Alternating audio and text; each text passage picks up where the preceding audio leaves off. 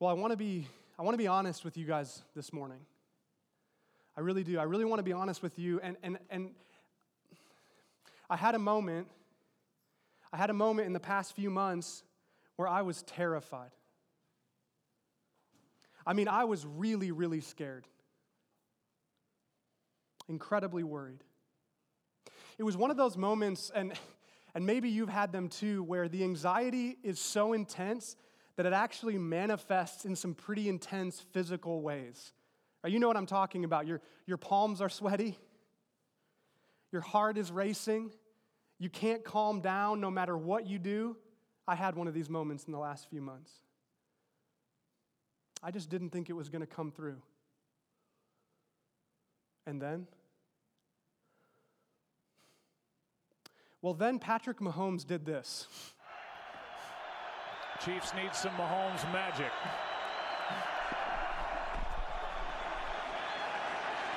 Launches down the middle. Hill, open, caught. Nobody else? And they get it. Kansas City, the big play. Is that just me, right? Right? Mahomes magic indeed, right? Now that's incredible. Now if you're not a Chiefs fan, I get it. That could be qualified as cruel and unusual punishment. How many of you are mad at me that I showed you that right now, right? Do we have any 49er fans in the house here? Okay, so that's really mean. So if you're not a Chiefs fan, you're mad right now, right? But I am a Chiefs fan. We lived in Kansas City for the last 5 years before we came back here to Sterling. And before that pass, that was my freak out moment, right? I was scared. I was terrified. I'm on the edge of my seat in my living room. My heart is racing. They're down 10 with less than 8 minutes to play, right? Come on. How many of you play football here? They're not coming back from that.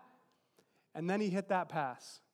And the fear and anxiety didn't completely go away, right? They still had to stop, right? Which they did, right? But in that moment, the anxiety lessens. 3rd and 15, y'all. 3rd and 15, and he gets that pass off to Tyreek Hill. Mahomes magic indeed. I was freaking out before that. I was worried. But that's not exactly what I want to talk about today, right? Sports worry is a real thing. Can I get an amen in the house? You're all right? Yeah. We all know you're watching your team and you have sports worry. I don't know if anybody else has called it that. That's what I'm calling it, sports worry. And maybe it's not just your favorite team. Maybe it's the team you play on, right? Sports worry. It's a real thing. But what I want to talk about today is a different type of worry. Sports worry is real. It's hard when your team loses. I get that. But I want to talk about a different type of worry today. A different type of anxiety. One that cuts a little deeper and one that runs a little harder. Because I'll continue to be honest with you this morning, and there's no football clip on the other side of this. I'll continue to be honest with you this morning, if you'll allow me. I personally have found the last few months to be really, really difficult. In the midst of this strange and uncertain moment, I have experienced higher amounts of worry and anxiety than are normal for me. Everyone gets stressed, everyone gets worried at times, but in the past few months, I have experienced higher amounts of that than are normal or typical for me. I've been worried about the college and whether or not we were going to reopen in person again and whether we'd be safe as we did that. I've been worried about my family. I said last week, my wife, Ashley, is expecting again. We're having our 3rd kid. There's a lot to worry about with that. I want her to be safe. I want the baby to be safe. I want to know that I'm going to be able to provide for them. 3 kids is a lot. There's more of them than there are of us now. I'm worried. I'm worried about you all. I know that these past few months have been so difficult for each and every one of us, and I care about all of you deeply. So I'm worried about you. My list of anxieties in this moment is not short, and I wonder if I'm not alone in that. Maybe that resonates with you as you think about your past few months. Maybe your list of worries and anxieties is a little bit longer than it normally is. And so I'm grateful that the Lord has drawn my heart to a particular couple of verses in His Bible this morning. I want to share them with you. And I don't know what your opinion is on the Bible, but if you have struggled at all with worry or anxiety, in this season or in any other, then I want to invite you on a journey with me this morning. Let's enter into God's Word and discover together if we find anything there that's helpful for the battle that I'm sure we're facing against worry and anxiety. I want to take us this morning to the New Testament book of Philippians. The New Testament book of Philippians. Now, this book is a letter that is written by the Apostle Paul, who was one of the earliest followers of Jesus. And Jesus put Paul on a mission to travel around most of the known world at that moment in time. And as he traveled, he met people that he led to Jesus, and he started a bunch of churches. He took the message of Jesus far and wide. And Paul cared about the people in these churches so deeply, and so he stayed in touch with them. Not only because he cared about them and loved them, but also because they had many, many struggles, challenges, worries, and anxieties. You see, the earliest followers of Jesus, they suffered mightily in many different ways. It was stressful. It was worrisome to be a follower of Jesus in the first century. These people, they experienced intense and understandable anxiety because of their circumstances. And I'm sure that they often wondered if following Jesus was really worth it. I'm sure that thought crossed their minds time and time again. Is this worth it? I'm counting the cost of following Jesus, and I'm just not so sure because it is so hard. Well, Paul believed it was worth it, and so he wrote letters to these churches who were struggling and suffering. And it's fascinating to me because actually, the main theme of the letter that we're going to look at this morning, Philippians, the main theme is actually joy. The main theme is joy. Read through the 4 chapters that you'll find, 4 chapters that you'll find in the book of Philippians, and just circle joy, joyful, delight. You circle that in that book, you're going to be circling probably almost 20 times. The main theme that Paul comes back to over and over and over again is joy. Paul invites the Philippians to still pursue a life of joy even in the midst of difficult circumstances. Now hold on a second with me, because Paul is not advocating for blind happiness that ignores real problems. Don't hear me saying that, and don't hear him saying that. Paul isn't like, stick your head in the sand and just pretend your life's not hard. You can be happy that way. That's not what he argues for. That's not what he talks about. He does, though, believe that it is possible to experience deep joy and contentment even when times are hard. And Paul knew hard times. He was beaten. He was shipwrecked. 3 times the dude was shipwrecked. Not once, not twice. 3 times he was shipwrecked. Left for dead. Had to sneak out of cities because people wanted to kill him. He had a hard life. And even in the midst of that, he says, it's not blind happiness, but I have found the secret to being content and joyful. That's what he writes about in the book of Philippians. Now, he doesn't offer a magic solution to achieve this. There's not a magic pill that he says, hey, dude, take this, pop that, it'll be great. No. And yes, sometimes medication is a part of all of that, but Paul's not advocating for something magic here in this moment. He knows how complicated life is and how hard it can be, but he writes at length in Philippians and in other places about what results from a life that is oriented around God. And in Philippians 4, he addresses the topics of worry and anxiety directly. He comes at these directly. And this is what he says. Let's pick it up. Philippians 4 at the end of verse 5. The Lord is near. The Lord is near. Do not be anxious about anything, but in every situation, by prayer and petition, with thanksgiving, present your requests to God. And the peace of God, which transcends all understanding, will guard your hearts and minds in Christ Jesus. Sit on those verses with me for a second. Again, I don't know what your opinion is of the Bible, what your view is of the Bible, but just sit in those verses with me. Read them again right now. Let me read verse 7 again slowly. And the peace of God, which transcends, which surpasses all understanding, will guard your hearts, will guard your minds in Christ Jesus. Does that not sound incredible? I read these words from the Apostle Paul in the Bible, and my heart, my soul aches for them. There's something deep inside me that reads this and says, I want it. I want that. The peace of God, which transcends all understandings, will guard your hearts and minds in Christ Jesus. And I love that image of guard.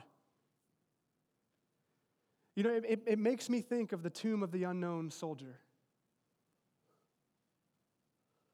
This is in Arlington National Cemetery in Virginia, and in front of this iconic and vitally important tomb that honors unknown soldiers who have fallen in battle, a member of the 3rd U.S. Infantry Regiment stands guard 24 hours a day, 365 days a year, rain or shine, hailstorm, hurricane, does not matter. There is a soldier that is guarding this tomb every single hour of the day. Guard, protect, shelter, shield. The peace of God will guard your hearts and minds in Christ Jesus. Does that not sound good? Does that not sound like something that you would want, that you would desire? So how do we? That's the question, right? How do we get peace?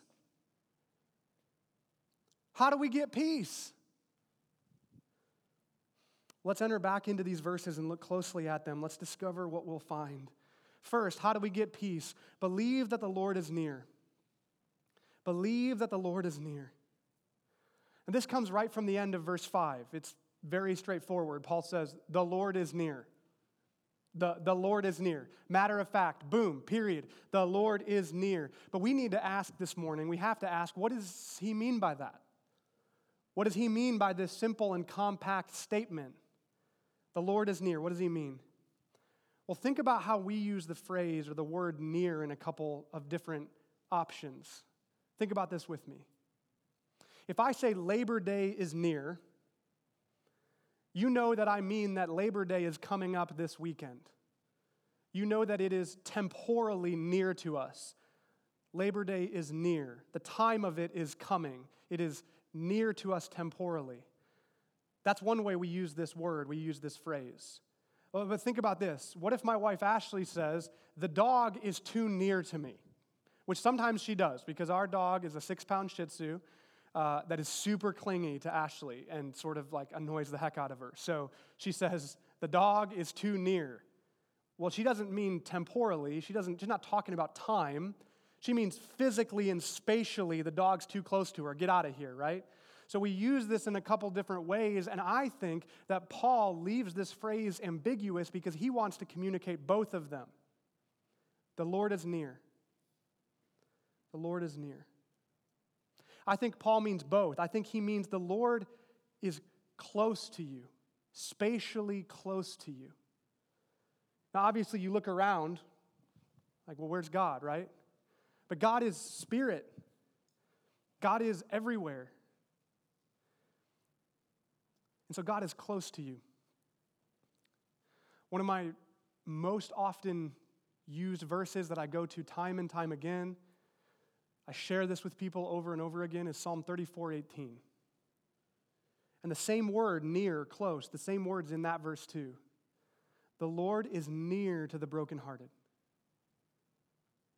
The Lord is near to the brokenhearted. He saves the crushed in spirit. Near, close, near. The Lord is near to the brokenhearted. He saves the crushed in spirit. What Paul is saying in Philippians 4:5, what the author of this psalm is saying in 34:18 is that the Lord moves close to those who are broken. The Lord moves close to those who are suffering. The Lord moves close to those who are going through hard times. And I know it actually often feels like the opposite, doesn't it? I know that. I don't want to minimize that at all. When we're going through hard times, doesn't it actually kind of often feels like the Lord's very far away. Like, where the heck are you, God? If you were close to me, this wouldn't be happening. I know that it can feel that way. I know it can. I've felt that in my own life. You might be feeling that right now. You're going through a hard time. You're like, the Lord's not close to me. What the heck? I understand that that's how it can feel, but the testimony of Philippians 4:5, the testimony of Psalm 34:18 and other places in our Bible is that the Lord, his heart breaks for the brokenhearted. And he moves close. He moves close. So the Lord is near. He's close. But I think that Paul wanted to communicate as well the other way that we use the word near. You see, Christians believe that we are living between the two comings of Jesus. He came 2,000 years ago. Praise be to God. Jesus came. And Christians believe that we are waiting now for the second coming of Jesus Christ. So when Paul says the Lord is near, I think he means the Lord's return is close in time. You might be going, well, he wrote this like 2,000 years ago. Paul doesn't understand how time works. It's been like a couple thousand years, right? But it's closer today than it was yesterday. It's closer in this second than it was last second. We draw nearer and nearer, and we wait with anxious anticipation for the second coming of Jesus. And maybe that weirds you out. Maybe you're like, I don't like thinking about Jesus coming back. I don't like what is going on with that. It actually offers me a lot of comfort. I rest in the fact that Jesus is coming back, that his return is near, like Paul says. And I rest in that, and here's why. Here's why I rest in that. Here's why it brings me comfort. It's because when Jesus comes back, everything wrong is going to be made right. When Jesus comes back, everything wrong is going to be made right. Every war will be ended. Every bully will be defeated. Everything sad will come untrue. Every tear will be wiped away. That will be a good day indeed. So this is good news for Paul. The Lord is near. Jesus is coming back. He's going to make everything wrong right. Jesus is close to you. He's close to you if you are suffering, if you are struggling. He is there. I know it may not feel that way, but he is there. This is good news for Paul, and it encourages him. And he encourages the Philippian Christians with it, and I want to encourage you with it this morning. To get the peace of God, first, believe that the Lord is near. And when I say believe, I mean believe. Believe. When we hear that, we're like, oh yeah, I kind of like mentally agree with that. But I mean, believe with your entire life.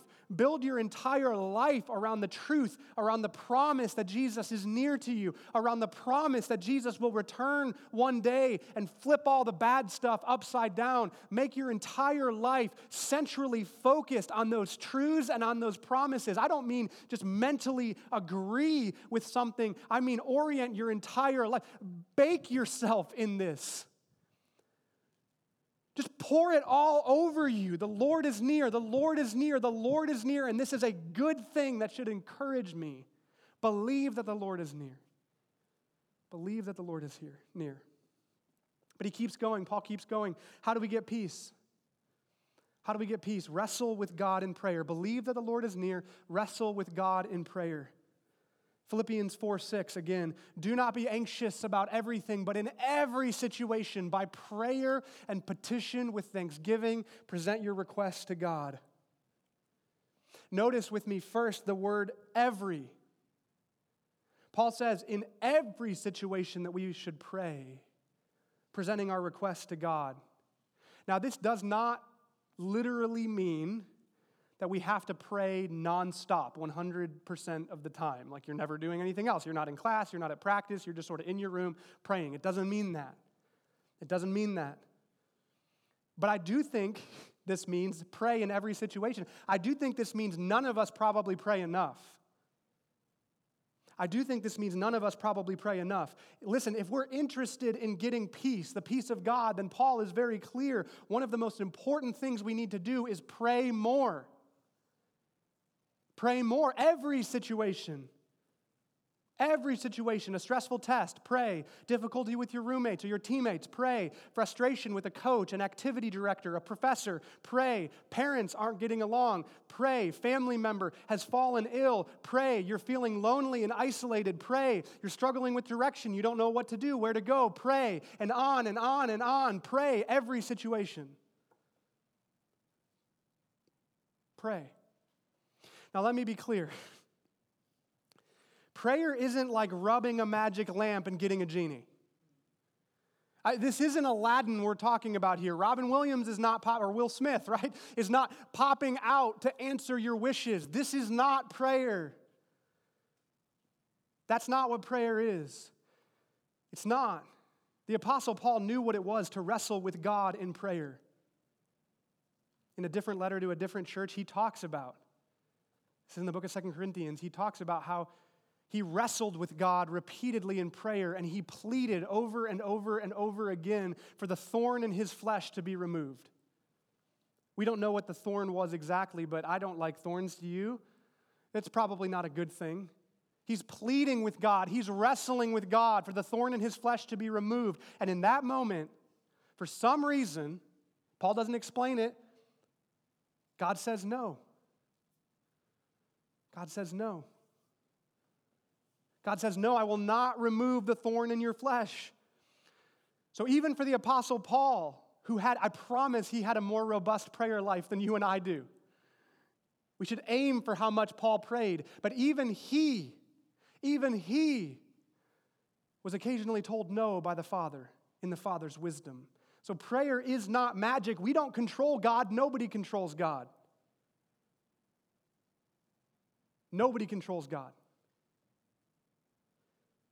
Prayer is conversation. Prayer is communion. Prayer is relationship building. Prayer is wrestling. I think that's a really good word for prayer, especially in seasons of struggle. I think wrestling is a good word to describe authentic prayer with God. It's close, intimate, intense. Especially when we're in a season of struggle, our prayers to God should look like a wrestling match. That's what we see over and over and over again in the book of Psalms. This is what we see elsewhere in the Bible. If you watched chapel last week, I took us to the book of Lamentations. What is the book of Lamentations if it is not a wrestling match in prayer with God? So whatever you're going through, whatever you're holding, bring it to God and wrestle with Him about it in fervent, honest prayer. Yell at Him. Cry to Him. Pour your heart out to Him. Wrestle with God in prayer. He wants all of you. All of who you are and all that you have. He knows anyway. Bring it to Him. Lay it down. Wrestle with God in prayer. And if you can,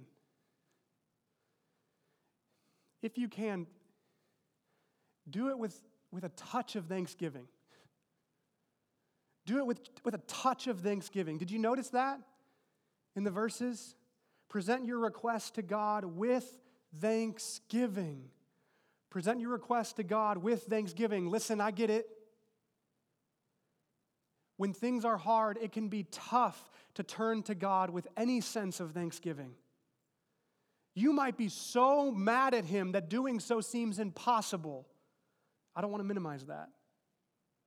You may be so confused and upset that offering prayer to God with thanksgiving just seems like something you cannot do right now. But I do want to point out that these followers of Jesus, they were going through a heck of a hard time. A heck of a hard time. And Paul still instructs them to approach God in prayer, to wrestle with God in prayer with thanksgiving. I've tried to make this a practice in my prayers regularly.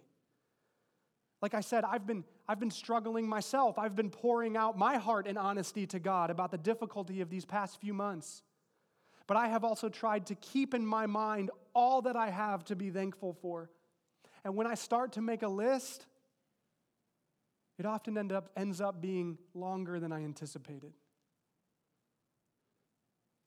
So I'm wrestling with God in prayer constantly about everything, and I'm trying to do it with a strong sense of all that I have to be thankful for. This is where I'm at in my journey. And you've already heard me this morning. I do genuinely believe that it is a good thing that the Lord is near to me. I try to work that into my life as deeply as I can. So I'm praying with fervency. I'm wrestling with God in prayer.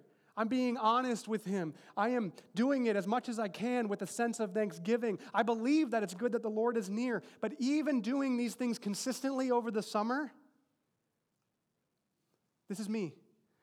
Even doing these things consistently over the summer, I still battled a gnawing anxiety. Sort of that welling up in my chest, heart racing. I still battled that. If it's okay, I want to continue to be honest with you this morning. I knew that this was a higher amount of anxiety for me than normal, so I pursued some counseling.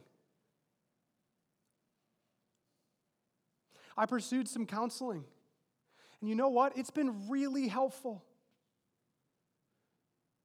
Counseling wasn't magic either. There is nothing magic for the hard things of life. Counseling wasn't magic either, but it was so helpful. And I did this, I pursued this based on the recommendation and encouragement of my wife, based on the recommendation and encouragement of my parents. You know, I'm in my 30s, I still call my mom and dad. I'm like, hey, I'm not doing so hot.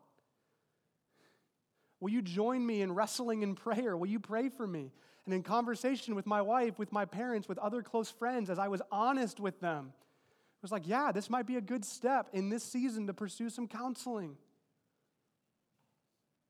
I bring this up because I think it's vitally important. It is okay to not be okay. It's okay to not be okay. It's okay to need help. It's okay to ask for help. It's okay to seek help. I did, and I'm so glad that I did. Prayer is foundational. Belief that the Lord is near is vital. But they are but a part of an overall picture of health and flourishing. And all of us, at different points need help. It's okay to not be okay. And maybe you're here this morning and you're struggling more than you've admitted to anyone else but yourself. Maybe you're watching with us on video and that describes you. You are struggling more than you've admitted to anyone else. You've kept it tucked inside. You're not okay, but you haven't told anyone else that you're not okay. Maybe that describes you this morning. Please, I urge you, reach out for help. Get in touch with me. Get in touch with our campus counselor, Lydia Butner. Talk to your RA, talk to your RD, talk to Jason Breyer, talk to your coach, your activity director, a professor.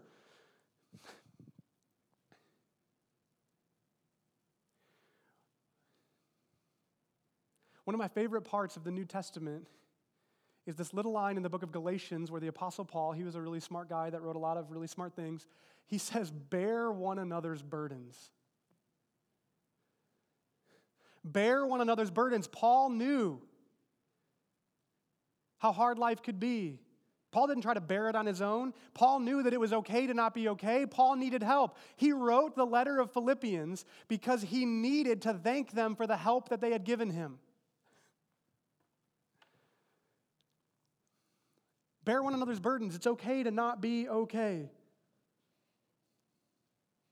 So first, believe that the Lord is near. Second, wrestle with God in prayer and get the help that you need.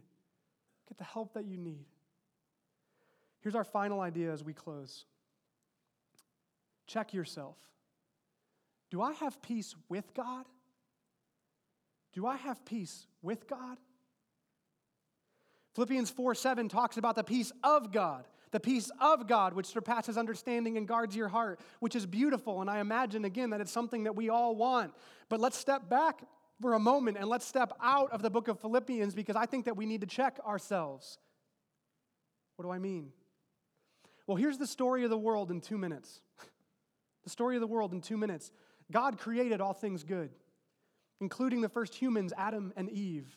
And they had a peaceful and unbroken relationship with God, but tragically, they then rebelled against God. They threw the door wide open to death and brokenness. And in the process, they shattered that once perfect, peaceful relationship with God.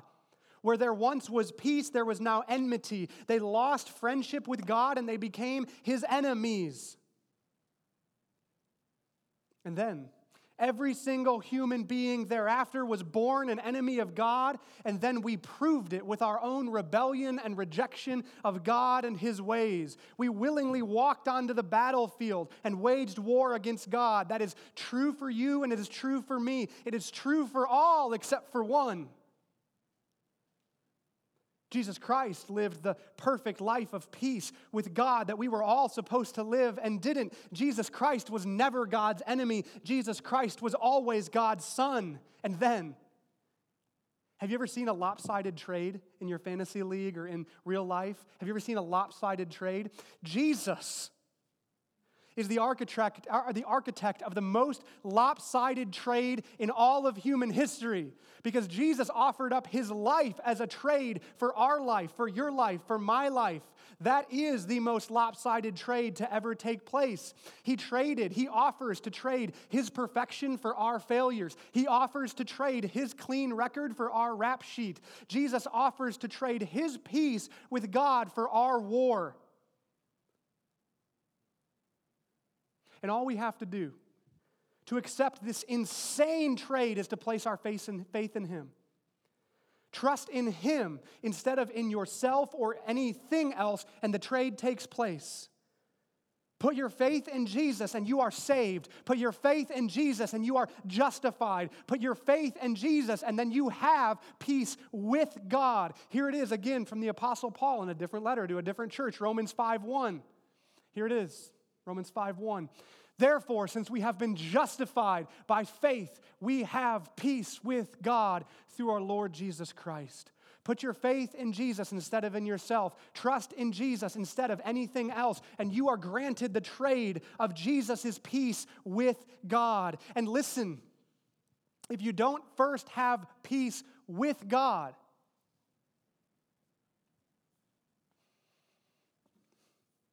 I don't know about the peace of God.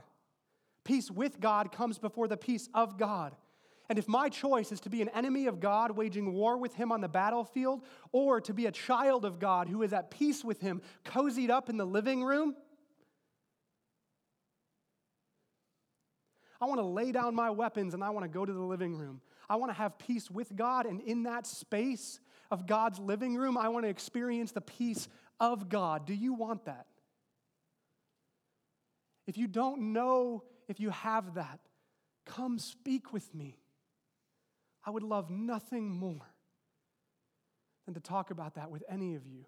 Peace with God. And then the peace of God, right? Philippians 4:5-7, one more time. The Lord is near. Do not be anxious about everything, but in every situation, by prayer and petition with thanksgiving, present your request to God, and the peace of God, which transcends all understanding, will guard your hearts and your minds in Christ Jesus. Let's wrestle with God in prayer right now. Pray with me. Father in heaven, we wrestle with you. We come before you. I know things are hard and difficult and challenging in this moment. I don't know the stories of all of these people that are here today, but I love them and my heart goes out to them. I invite them into this wrestling with you, God. I invite them into this moment where we are asking for peace with you. If we don't have it already, we are asking for the peace of you to come upon and guard our hearts and our minds in Christ Jesus. We want your peace, God. Help us to have it. May we put our trust and faith in Jesus Christ, and may we pray without ceasing, and may we believe that you are near as we walk this journey together. Thank you, God. Thank you, God, for this time. In Christ's name, amen.